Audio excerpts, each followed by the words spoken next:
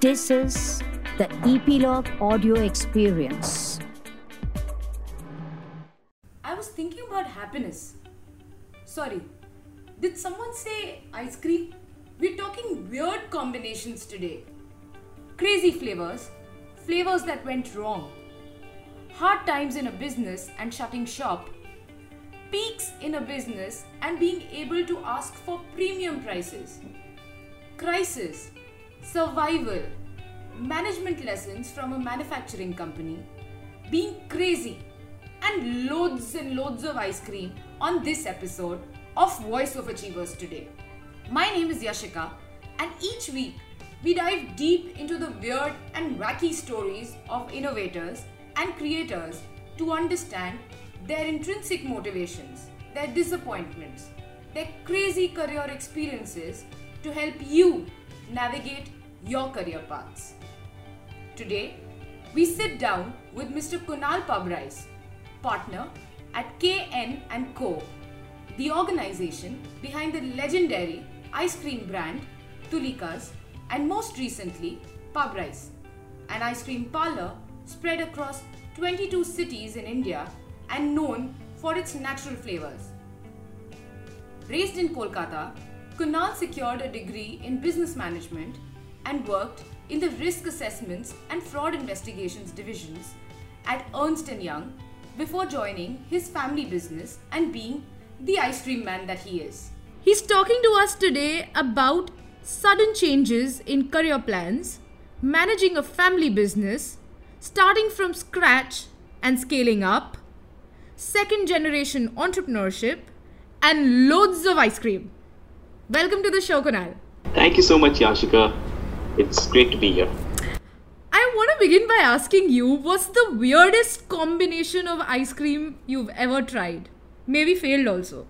So, weirdest flavor I ever had is something my father created called mulatti ice cream. So, mulatti is this Indian spice which you usually pop into your mouth and keep if you have a cough. Okay, this is pretty relevant. It is relevant, but the problem is that those people who like it really like it, and a majority people don't like it. Personally, I did not like it at all. But yeah, I think now that you've shared this, maybe I should ask him whether we need to bring this flavor back. Yeah, what if this was the post-COVID mulatti ice cream, the antidote in the form of an ice cream? Yeah, so we also have a ginger with honey, which is very good. We usually sell that during the winter periods, and it's packed full of ingredients that help the body fight against the common flu. It could possibly help people during this time as well. So there is a myth since we started with this entire conversation. I was just going to ask you, what's with the myth of you having ice cream and catching a cold? What would you say to that? So there is a section of people that believe that if you have an ice cream, you'll get a cold. It's not true. Having an ice cream does not give you a cold. A cold is caused by a virus. So no ice cream and no food item is going to cause it. At worst, what may happen is if you're having something cold, your body is exposed to contracting the virus. Let's just put it that way. For all the people who are actually out there, if you believe that having an ice cream has a 1% chance or more of giving you a cold or a virus, all you need to do is just drink a cup of either room temperature water or warm water and you'll be fine. In any case, usually when you have ice cream, people tend to feel a little thirsty, so they naturally gravitate towards water. A lot of people might not realize they're doing this, but it happens. And that's usually because ice cream contains fat, and these are full fat products. And whenever you have a fat, the body then craves water thereafter. I want to take you back in time. You joined your father as a second generation entrepreneur. Talk to me about the pros, the cons, the challenges about being a second generation entrepreneur. So I'm going to break this question into two parts. The first is actually transitioning from a job into a business. I found that to be very significant. See, when you're working for someone else, when you're employed, you finished college, you work for a couple of years with an employer, usually a multinational company or a corporation. As an employee, you're used to receiving instructions on what to do next. You've joined a company, you'll have a person you're reporting to, a manager of sorts. They will be telling you that, okay, your target is to do this. This is what you need to do, finish, and then you finish it and you go back to him, and then they give you more work and it just proceeds that way. When you shift from that mindset into an entrepreneur mindset, it is a shift. Because I remember the first year when we were starting off, and I was just getting my bearing at that point of time. I remember sitting at desk and talking to my father, and he's like, okay, so what are you doing? So I said, I don't know, what do you want me to do? So he's like, you're the owner, right? And he gave me that confidence. He said, look, you're an owner of the company now, so you have to figure out everything. And that really put me, it took me some time to get into that headspace, because it doesn't come naturally when you're making that shift. But it is a different headspace. Right. And we just need to recognize that. And I think anyone who's transitioning, even from a job to becoming a solopreneur themselves, one of the big things that you have to realize is that there's no one you're reporting to but yourself. How do you deal with reporting to yourself? How do you set guidelines? How do you set benchmarks? Ironically, every single person has it within them to report to themselves by just managing their own lives. I read somewhere, the phrase being the CEO of your own life. So if you can run your own life properly, you can run a business. It's not that different. It's holding yourself accountable to whatever you want to do. Do that every single day. It's boring. It's ridiculous. But you have to have the vision for yourself. Ironically, it's not very different in the business as well. You have a vision for the business, and you have to just keep doing the small works that take you from where you are to where you want to go. Again, I know for a fact that this transition didn't come as easily to you. There was a period and there was a time in your life where you were juggling with both. Would you like to talk about that? Sure. So before I joined my father's business, I was working with EY in Bangalore. At that point of time, the ice cream industry in Eastern India was going through a horrible time. There was a price war. People were resorting to second-hand accounting just to stay afloat. Margins were wafer thin, practically non-existent. There were labor union issues. The entire business profile and the entire ice cream industry was very, very difficult. So I was sitting in Bangalore and I requested for a transfer to Calcutta. Yeah. And what I would do is I spoke to my manager at EY and I told him that, okay, up till 6 p.m. I'll be with you. Post 6 p.m. I'm going to be working with my father. 6 p.m. I will be leaving. If you want me to do any extra work, I shall come earlier and do it. And so I would leave at 6 p.m. and from 6 p.m. to 11 p.m. I would be with my father in the office, getting a sense of the business. Right. And it was during that time that we really were able to take a step back and jointly see where the business currently was and where it needed to go. One of the things which I think helped tremendously was something we did in college, which is just a simple SWOT analysis. And it is pretty powerful if you actually try to periodically take out a sheet of paper and figure out what are the strengths, weaknesses, opportunities, threats of your business. Okay. And you see where you're currently positioned, and you then understand whether you're playing to your strengths or playing to your weaknesses. What are the opportunities in the market and what are the threats which are currently there? And that gives you a sense of whether or not the ship is being steered properly. So what we realized is we were playing to our weaknesses, not our strengths.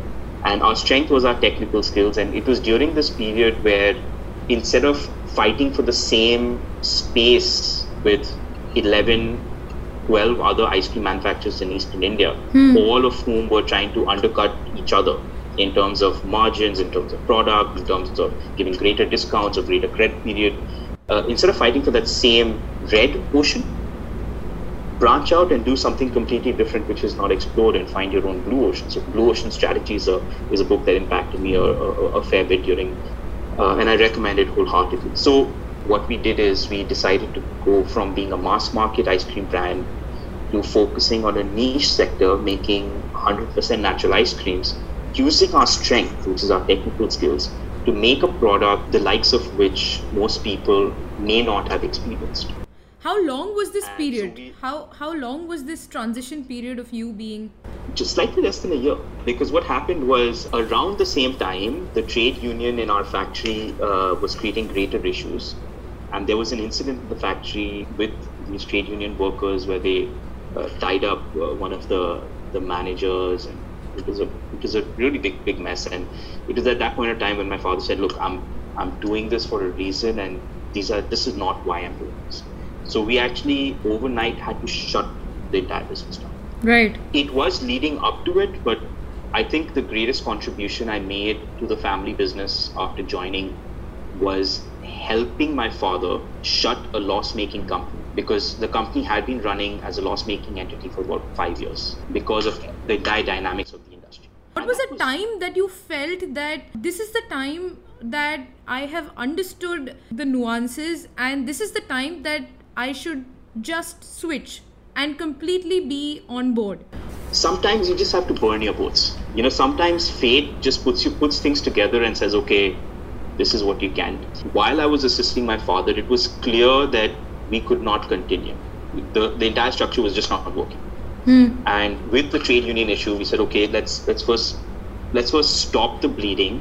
If you're going down the wrong path, you can't keep walking, right? Yeah. And expect to reach the correct path. You have to stop and then change track. So what we essentially did was say, okay, let's stop. And that stop involved closing the entire business. There was a period of 2-3 months which was very challenging from a family front, because everything was uncertain. Just like COVID is uncertain right now, that uncertainty was there at that point of time where we didn't know what was going to happen next. How do you deal with a crisis? Like, how do you, because you have closely seen one, I would like to talk about crisis management. How do you deal with it real time in a business? One of the best ways to deal with a crisis is actually to go back to basics. And fundamentally, as a business, there are several factors, right? One is the way you view the world and the way you view that opportunity.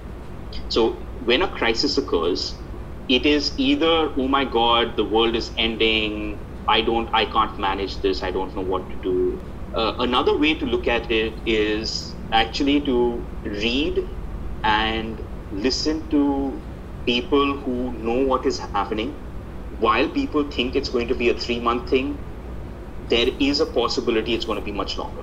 While there is a first wave, there is a probability of a second wave. How did I know that? Go back to history. When you had the Spanish flu, the flu came back twice as strong in the fall season, and then the second wave came from October to December. When you start understanding exactly what is in front of you, then you can start planning appropriately. Then you say, okay, what is the worst case scenario? What is how much of runway do I have, assuming I have 0 sales? Based on whatever savings I have, how long can this survive? So you do an analysis just with the number. You put in your own figures and you see the moment you take something complicated and you break it down into the more fundamental things, everything can be broken down to sort of first principles, the way Elon Musk talks about, right? So if you're at the end of the day, if you're looking at expenses, what are your expenses? Your rentals, if you have any, your staff salary and electricity. These are your 3 main expenses for any retail store that you have, including manufacturing for most things. So and a lot of these things are fixed. The variable costs are variable in nature. So like that, you can make a projection and see exactly how much your runway is. And you start trimming. You have to make hard calls. You may have to let go of staff. You may have to rework the incentive structure. What's a hard call that you've made? We in our retail stores, we had to. So what we did is we didn't retrench, but we benched. We gave leave without pay to about 75% of our retail workforce. We shut down stores which we knew are just not going to be profitable. And then you have to just make cold, hard, impassioned decisions. Right. It does make sense. Tata bye-bye. One of the things I believe that really helped us was the way we've structured our business. So a lot of people have taken leverage. We have not taken any leverage. I believe sincerely that those F&B outlets which have taken any kind of loans or have taken debt in some way, shape or form, or have taken money from investors and have sort of overextended themselves, all of them are struggling. I know that you have this theory about credits and debts. Would you like to share your experiences from the past at Pubrise, at Tulikas. Sure. So one of the things that we saw and learned during Tulika's time. So it is a role model for most businesses, even though it's within the ice cream sector. You're giving 60 days credit, 30 to 60 days credit in the market to various people, right? So we have some of them are taking more of them. You're giving people discount, and everything is following the herd. So if one person is giving it, the thought process is that everyone needs to give it, right? Otherwise you're going to be left out. And if you study marketing and if you study exactly what happened during that period, you can't even blame people for taking that stance because it was the way business was done. What are the pitfalls of that? When things go south, they really go south. So when we had to shut down, all of a sudden, word spread in the market, and instantly all the people whom we were supposed to get money from said, we don't have the money now, get back to us in 7 days, 1 week, never. And all the people to whom we owed money obviously panicked and said, it's almost like a bank run where it's like, give me the money right now. Yeah. And this is what happens. Right. It very realistically happens in any business which is struggling. And it is very difficult and it's very hard on owners which are doing it. And this is happening as we talk, which is very difficult. So we saw this in 2008 with Tulikas when we shut down and we learned the lesson. So one of the things we did when we started this new business is that we started off with no discounts and no credit, which is completely against what the norm was. Right. And the only reason we were able to get away with that is because we were giving a product which you can't get anywhere else. Right. Yeah.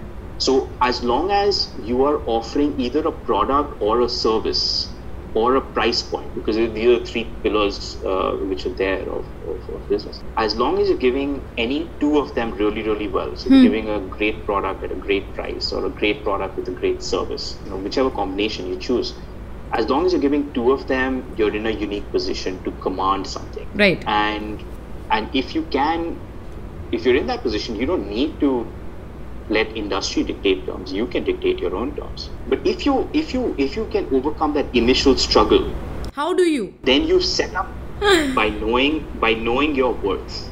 If you know that you are genuinely adding value to the other person. Economics is all about value. Right? Business is all about value. Ultimately, I'm giving something to you which has a value, and you're paying me something in commensurate value. If we're giving a product which is going to positively expand user experience at that person's restaurant or hotel and create a wow factor for them, they will pay you for it. But the thing is getting through that initial hurdle. So one of the things which we try to tell even our franchisees is when it comes to marketing, you can use every tool in your toolbox to get customers except offering discounts, because that is a lazy man's way of marketing. So they say, sir, what do you mean? Right? No buy one, get one. No buy two, get one. No 15% off on special days. No discounts whatsoever. And the moment you share this with anyone who's a marketer, they get very confused. Because the natural reaction is that, if you don't give discount, customers won't come. And that's a fallacy. Now that you've brought in the franchise model, and I know that Pubrise runs on the franchise model. Talk to me about the advantages and the disadvantages of having a franchise model. So, given what I've already shared, as a family, we were running a loss-making entity for about 4 to 5 years, and then we had to shut it down. Fun fact, when you shut down a business which has been in existence for 25 years, one of the things most businessmen do not account for is gratuity. Statutory due which you have to pay workers who've been with you for a long time, and it can be a significant amount. So when we closed down, we had to pay off all the workers, and we did pay off all our workers, but we were left bare to the bone. We were financially in a very tight spot, which just meant that we had to work more creatively and more harder to set things up. I believe that having experience really helped during this period. So having my father with 25 years experience in the line was invaluable. And as youngsters, I am convinced that we do not take advantage of that as much as we should. What are the advantages? And the advantage is we were able to start a business, a new ice cream business with a seed capital of just 3 lakh. In the first 6 months, we had a turnover of 16 lakhs. In the second year, we had a turnover of 64 lakhs. That means in the first official year, we had a turnover of 64 lakhs. Okay. And it just kept growing from there. So that huge jumped head start came because of the experience that was there with us. Okay. So whenever you're starting a project, what happens with experience is a person who's got the experience can point out potential pitfalls a mile ahead. Things which you haven't even considered could be a problem.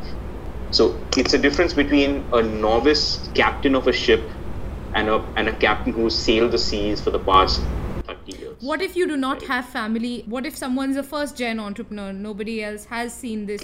What do? Do you get a mentor? Get a mentor. Yeah, get a mentor. I believe that most people would be in a position to help in some way, shape or form, particularly if they don't view you as competition.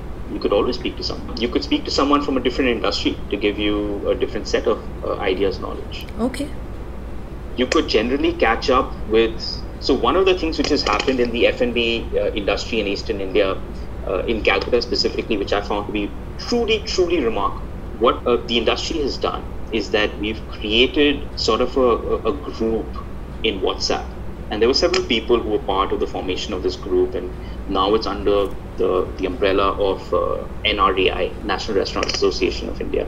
You have a group of owners in the F&B space, right? So you have to be an owner to be part of this group, right? So it's no managers, anyone or anyone of that nature. And whenever anyone is stuck with anything, they can simply ask in the group, and you've got 5 people helping. Okay, do they? So considering there is competition there.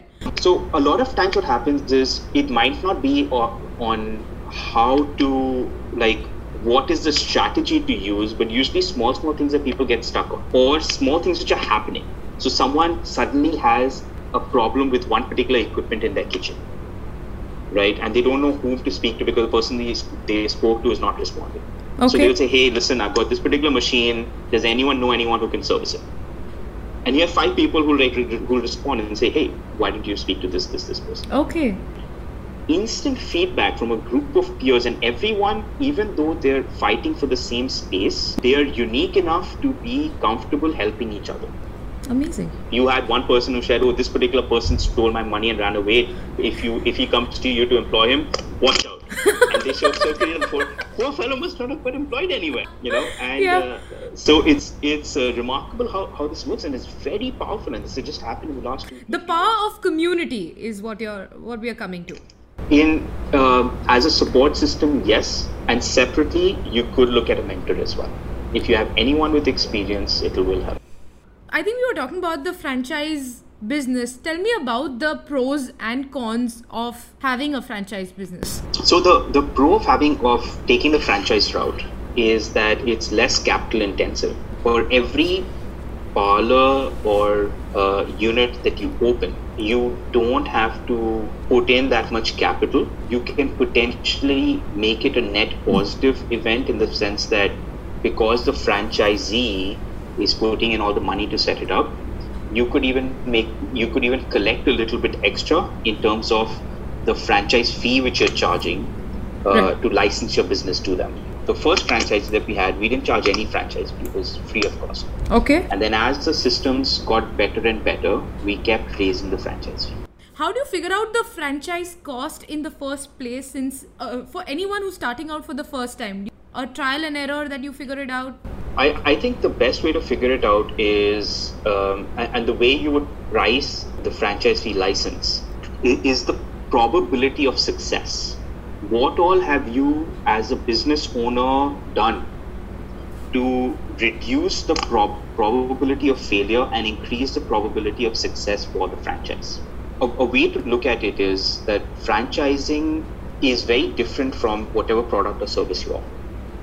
So while we are in the ice cream business and we're giving them ice creams which we're manufacturing, they have to sell, the franchise itself is a completely separate thing in the sense that you're giving a system, you're giving systems, controls, knowledge, and a way to do business, and you're charging a license fee for that.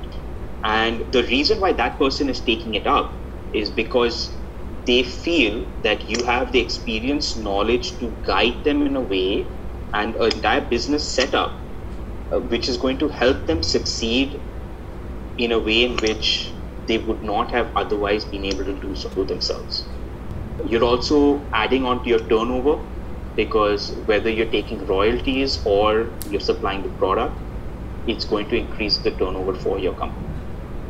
The negative in taking franchising is that you are putting your brand out there, entrusting your brand experience to someone else. That is really the most difficult part of franchise, because most people will not follow the systems and processes you lay down. So you have to, knowing that, you have to look at your systems and processes and ask yourself what all you need to do to make sure that you're constantly monitoring them, that you're constantly advising and guiding them, and you're constantly making sure that they are running it the way they're supposed to run it. In a gist, that is really what franchising is all about. How do you make sure that they're running it the way you want it to?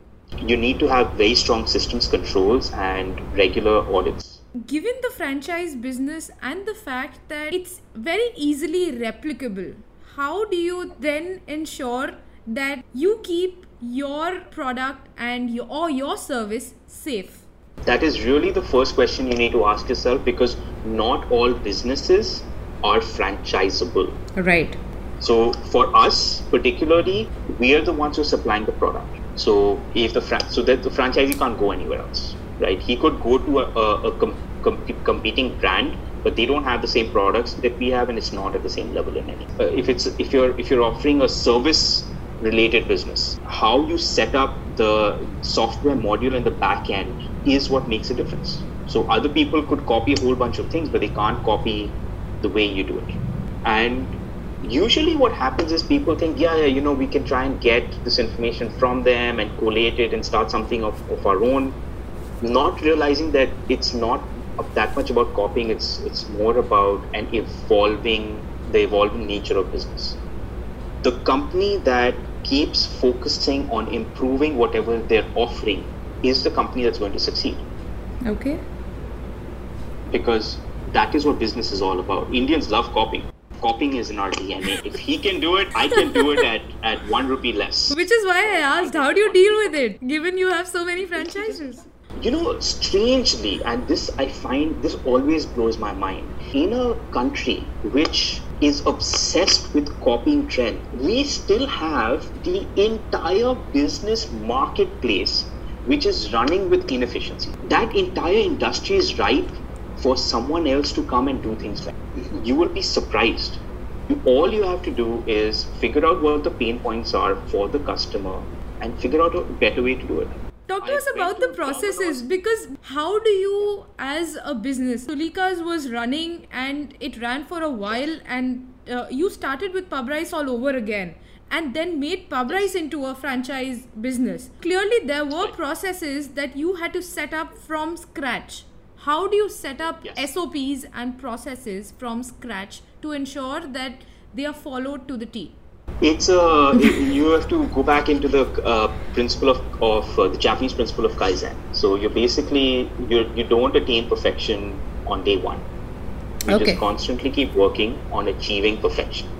It's a state of wanting to reach perfection which is important. So let's say you go to a particular place and you got a 2,000 rupee note and you want to order a coffee, and you go to the counter and it's some cafe and you say, okay, I want 1 cappuccino. And you give them a 2,000 rupee note, and the person behind the counter says, ma'am, I'm sorry, we don't have change.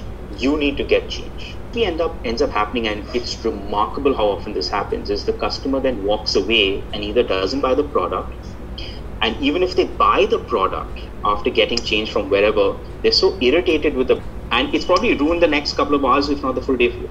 Okay, so let's take that same scenario, and you go to one place and you ask for a particular item which is 105 rupees, right? And you give them a 2,000 rupee note without asking you for even 5 rupees change. Hands you back 1895 and says, "Ma'am, this is your change." That experience is so dramatically different from the first experience that it creates such a positive vibe for you that you will just keep coming to that restaurant. Sure. Because you know that cafe has your back as far as this the basics are concerned. Yeah. So all of this is free. All of this is very little effort to do this. But does it take effort? Yes, it does. Because that means ensuring that there's sufficient change at the counter. That means ensuring that the staff are trained to handle customer complaints in a particular way. Talk to us about sustenance and survival. We are currently in a period where a lot many businesses are in a space where they're trying to struggle with this sustenance and survival, and you have experienced this firsthand. Talk to us about the slow beginnings and still being motivated to survive. What does it take? I think initially you need to be more conservative. So you could be, you couldn't be. We were very conservative when we started. So when I mean conservative means we tried to limit the amount of fixed expenses we had. We tried to go for more revenue share agreements. So we say, okay, we'll part with a certain percentage of revenue. That way, even with low sales, the financial impact is not that much. Okay. Right. So we started off very, very slow and just kept working on building volume. Okay. So when you're starting a new company, the thing that you have to focus on is building volume. And as we're going through this crisis and businesses are going to struggle, I believe it's those businesses that do survive, yes, will need to have a strong financial structure within their company, but they will also end up going back to some of the basics. But at the end of the day, it's really about going back to the fundamentals and trying to build volumes and reducing your costs and streamlining your operations, improving your cash flows, all the basic things. Along with that, one major challenge, because you've brought it up about this COVID crisis, is going to be partnership with your landlords. Okay. So the way you engage with landlords and the way the landlords engage with you is going to dictate how things will function. Earlier, where there were 10 people fighting for 2 spots, vacant spots, now there are 2 people and 10 vacant spots. Yeah. So the game is completely changed, and they've taken EMIs and loans from banks. Yeah. Which they have to pay. Otherwise, they're going to go belly up, and the bank is going to start seizing their property. Yeah. So in the city, if you're a businessman, you need to speak to your landlord. You need to negotiate with them. You need to talk to them. And because this is a family business, talk to us about dealing with relationships in a family business. Where does work end and family life begin? How do you draw the lines? If you're staying together, no. Staying together, then possibly. So before marriage, we were all staying in the same house, and there was no demarcation. So there was business at any. You could be sitting for dinner and you're talking business, right? Yeah. It could be 11 o'clock at night, and suddenly you guys decide to have a conference, and it would happen like impromptu. Family businesses are tough. Yeah. I am not going to sugarcoat it. It is self-evident that there are now actual courses which help people better navigate this. So yeah. And it is challenging. So 2 takeaways that you'd had to give, the 2 pros and the 2, I won't say cons, but... So I think the pros of a family business is that you trust everyone. So there's a certain amount of trust which is there, which is a huge positive, and support which is there, because everyone has got each other's backs when the chips are down. Having said that, in terms of negatives or places where there can be, it's an emotional roller coaster, right? So a couple of the things which I found interesting through various discussions, and the one is the concept of a family business council. Right, so you guys form your own family council, and you'll regularly have meetings and hash out whatever issues are there. And I'm not talking about business issues, I'm talking about management issues or within the family member dynamic or any issues which are there, and jointly create a vision of what you all want to do, not do, how you want to allocate funds, so on and so forth. Another major interesting way of looking at things which I've come across, which frankly we haven't absorbed within our family as yet, but which I find interesting and we may do so in the future, is a concept of separating ownership and management.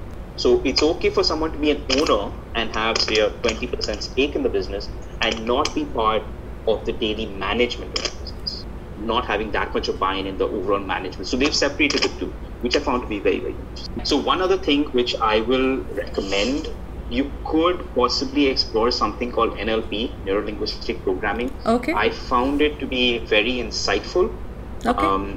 It helps in communication, in listening to the other person, in understanding your own structures and the way you think and the way you talk, and also helps understand other aspects. Tell me then, are you pricing the product or are you pricing the experience? So they're sort of intertwined in my thinking, because Okay. for you to price an experience, you have to factor in the ingredients that make the product. Okay. So, for example, if you have a product which is, take mango. I love mango as an example. So we have two types of mango ice cream. We have an Alfonso mango ice cream, and we have a Himsagar mango ice cream. And our Alfonso mango ice cream is more expensive than our Himsagar mango ice cream, because Alfonso mangoes are more expensive than Himsagar mangoes. Fair enough. So you've got a product, you factor the experience in, and you've priced it based on the input costs which are there. Okay. So instead of saying that, hey, we can't charge more than 70 rupees a scoop to a customer, your conversation suddenly becomes that, okay, what is the input cost and what is the best experience I can give? The major shifts in perspective that we had when we transitioned from a mass market product to a niche market product. Very good at that. Tell me about one thing that you learned as a professional in a corporate environment and that you were able to apply as an entrepreneur.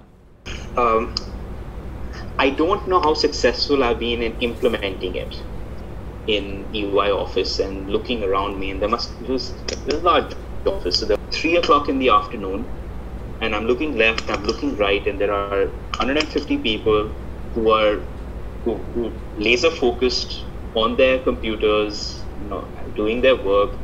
And I remember asking myself that it's amazing that everyone is focused. Ernst & Young has created whatever incentive structure to have a group of employees that don't have to be micromanaged and who are just performing. Amazing. Yeah. With sheer human capital to the best that they can do. And I remember feeling that, systems can be very, very powerful way back. And I've tried to incorporate that into our company. Everything is planned 1 year in advance. Okay. And your employees will do whatever they can to not follow it. So you just have to get on their butt once in a while just to make sure that they are, and they value that. Because I think that is one of the key things. Your biggest takeaway in the entrepreneurial space? I think my biggest takeaway is that as an entrepreneur, you need to spend time with yourself and invest energy in your own productivity. Okay. Because you are the bottleneck of your own business. You are the reason, and your capabilities and the way you function is going to determine how the entire business will move forward. If you are laser focused and organized and productive, you'll grow that much faster. So if you view yourself as the bottleneck of your own business, then and you organize yourself to minimize that bottleneck as much as possible and to make it as wide as possible, you will get much more done and your business will grow that much faster. Tell me one fun ice cream story for our listeners. So this story happened in Europe. I'd gone with my wife for a holiday, and we visited this one particular shop, and my pronunciation is going to be all wrong. The French would kill me. For those who know French, also I apologize in advance. It's La Maison du Truffle. So basically this truffle shop, right? And by truffle we don't mean chocolate truffle. By truffle, we mean the fungus which is grown on the ground, which Okay. is black in color, Yeah. which a sense of which people may have tasted through truffle oil. So we went there and I got very excited with it, and I said, okay, can we take some to Calcutta and try and make an ice cream of it?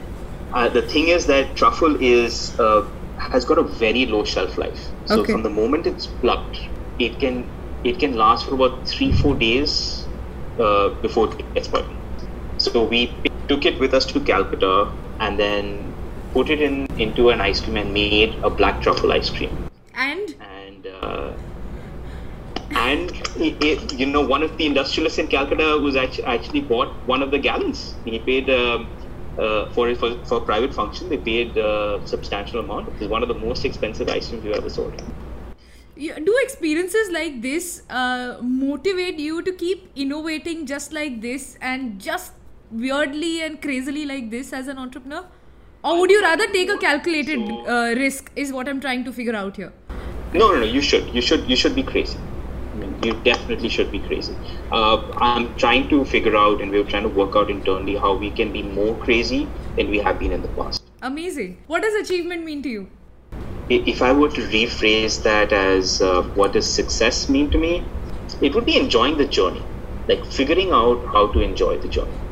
Treat success and difficult times the same level. Okay. Being neutral. There are elements of stoicism in that, but you start viewing things much more differently, and you get to enjoy it. Amazing. Thanks for being on the show. Thanks for the fun and the crazy ice cream stories and the stories of entrepreneurship as well. So Thank you so much. It's been absolute. great. So, Thanks. Yeah, it's been great. I'm very glad we were able to do this. Thanks for tuning in. Feel free to share your thoughts and feedback in the comment section. Do rate us on Apple Podcasts if you like the episode. Subscribe or hit follow Voice of Achievers on Apple Podcasts, Google Podcasts, Hubhopper, Spotify, JioSaavn, Gaana, or wherever you get your podcasts from. Send us an email on editor@voiceofachievers.com or find us on voiceofachievers.com to share guest suggestions or topics that you'd like us to cover. Don't forget to tune in next week again. Voice of Achievers on Epilogue Media.